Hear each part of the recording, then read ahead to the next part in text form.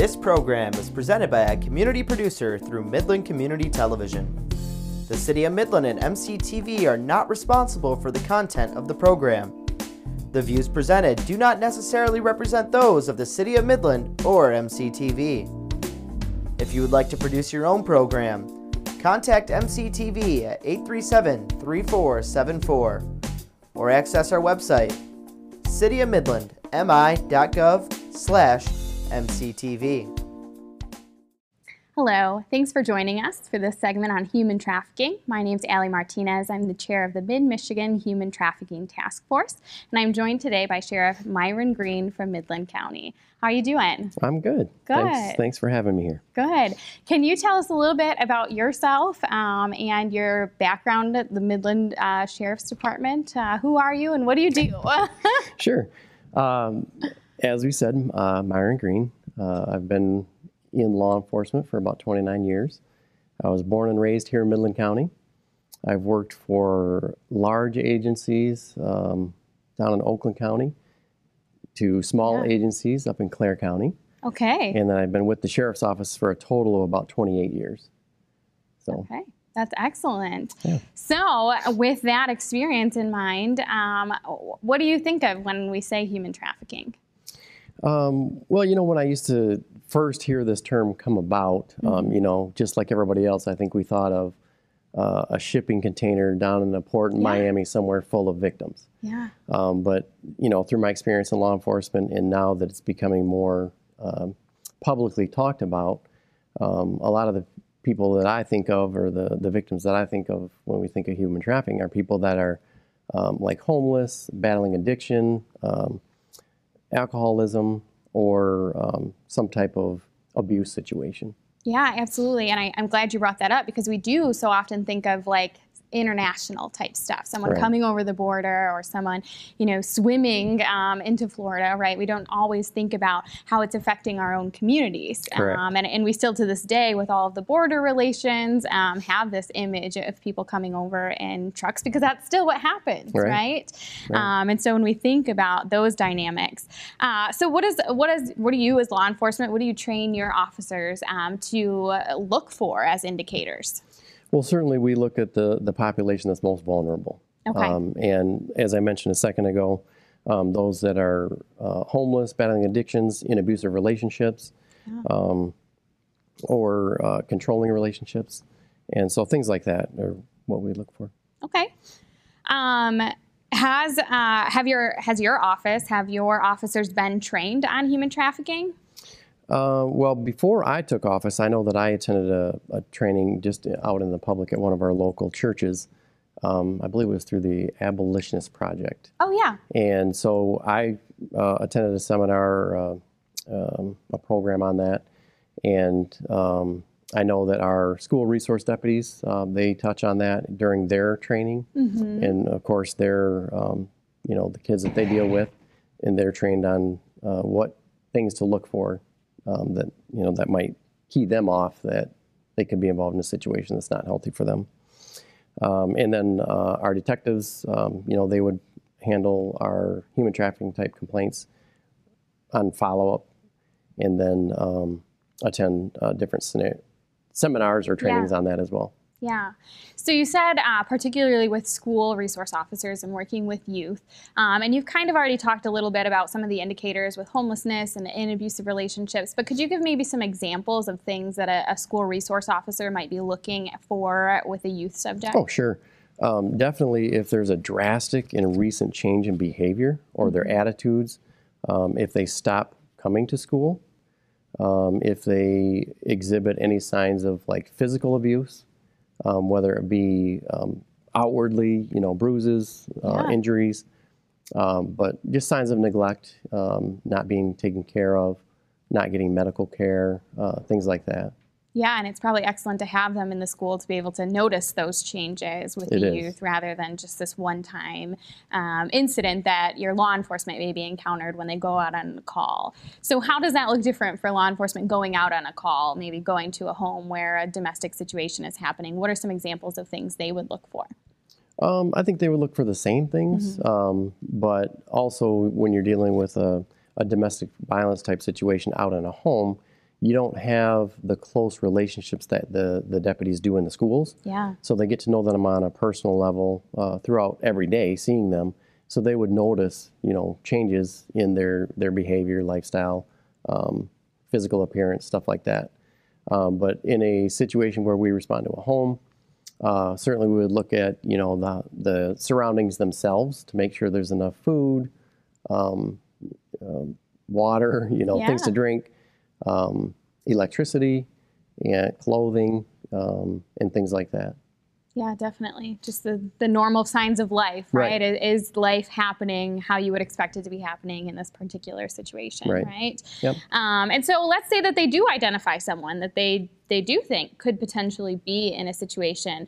What happens at that point? Is there like a set of questions that they would ask to get a disclosure, or how do they navigate someone that they do think is experiencing trafficking?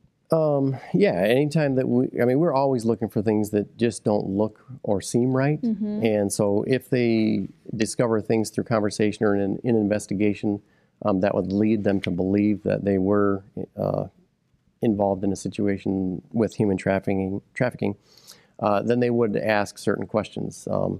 Sometimes it's very hard for victims to disclose, like you said, but we do ask certain questions not to lead them, but to give them the opportunity to answer.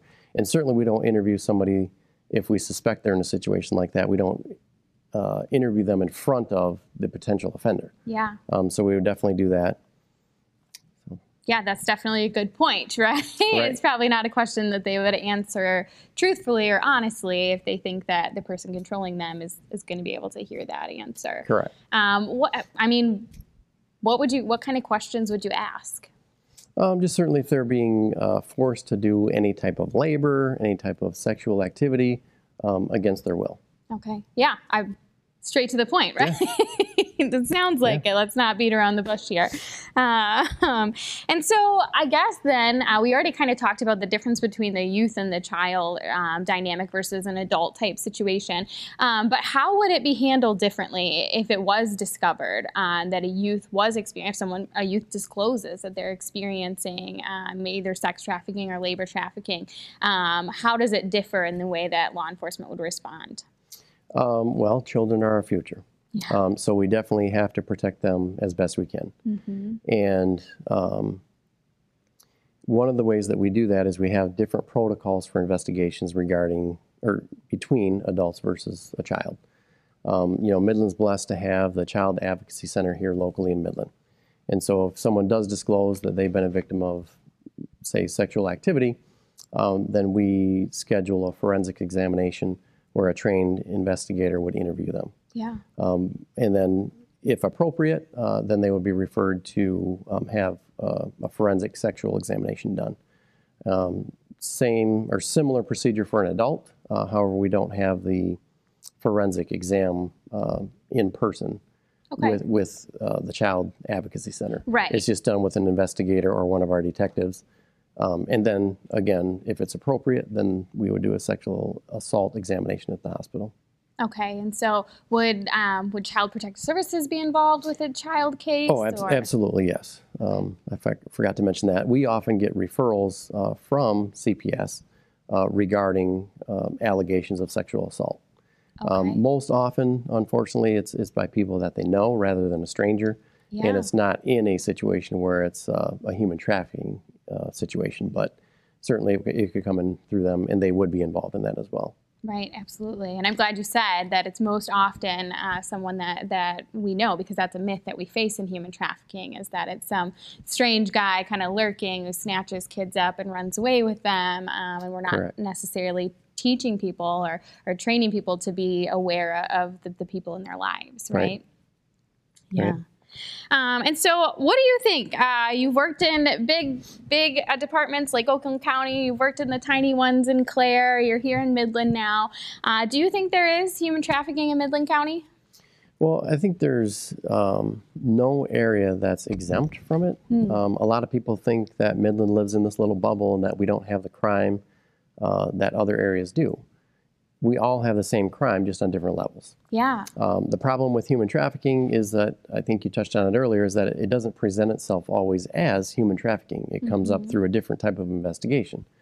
And, you know, it's an underreported crime. And again, the victims have to be willing to come forward and disclose that it's that type of a situation. Yeah.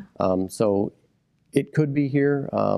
Again, I personally have not seen a legitimate case of human trafficking reported to our office, but certainly in the larger areas where you have bigger venues and bigger things going on in the community and larger populations where it can be hidden, then certainly it would be more prevalent there. Absolutely. So if I'm a resident of Midland County and I see something that I think might be human trafficking, what should I do?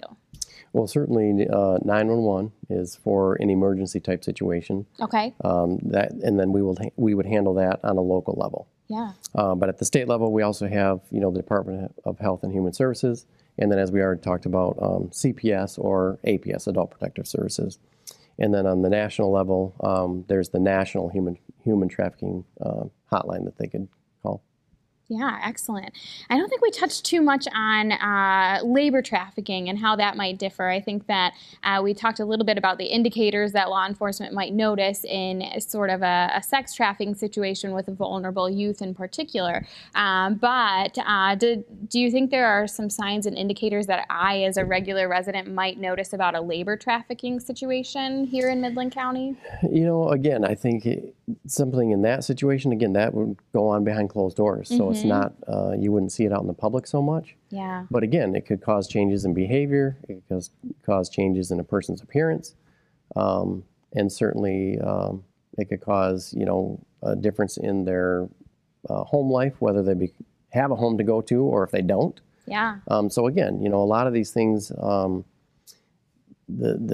victims are afraid to get out of the situation because they are provided certain areas that they're needing or wanting in their life. Again, whether it be a roof over their head, food to eat. Unfortunately, if it's somebody struggling with addiction, you know, if they're provided drugs or alcohol, and that's, you know, it keeps them in the trap of human trafficking. Yeah, it's a manipulative process. Correct. That a trafficker is then using to kind of lure them and keep them in. And so I'm so glad that you mentioned those indicators. Right. Do you have anything else that you want to add as we start to wrap up here? I do. I brought a couple of things that I could touch on. You know, so in law enforcement, as we respond to different types of calls, whether it's city, county, state, we're required to give victims, and no matter the crime, these victims' rights pamphlets. Excellent. And in the pamphlet, you know, I sit on our local human trafficking task force.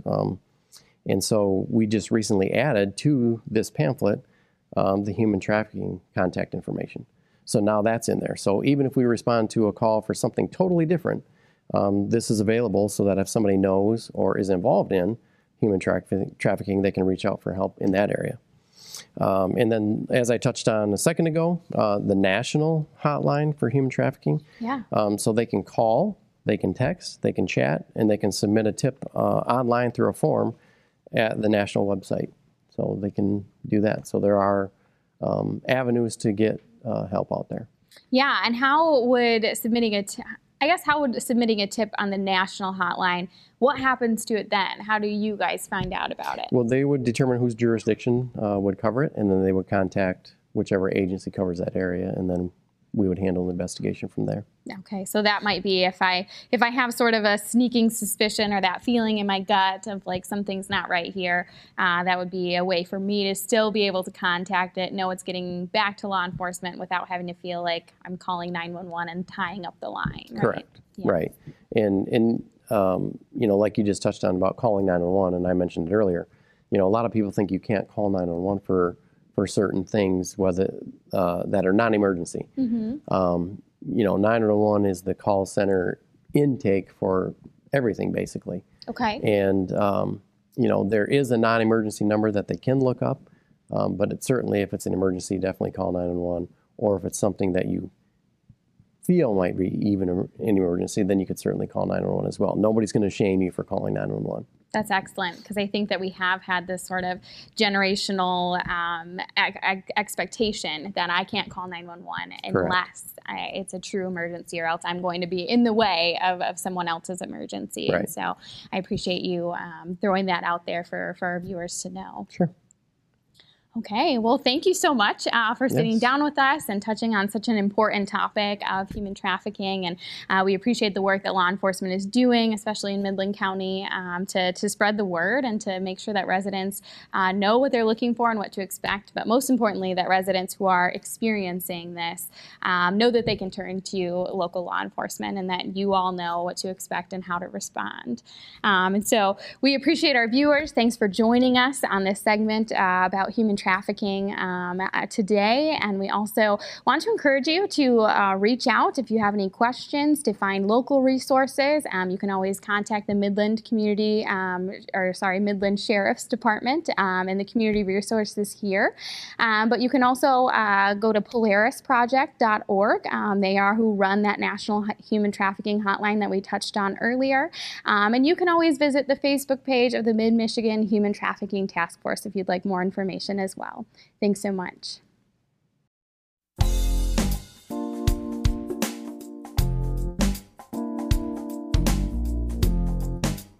This program is presented by a community producer through Midland Community Television.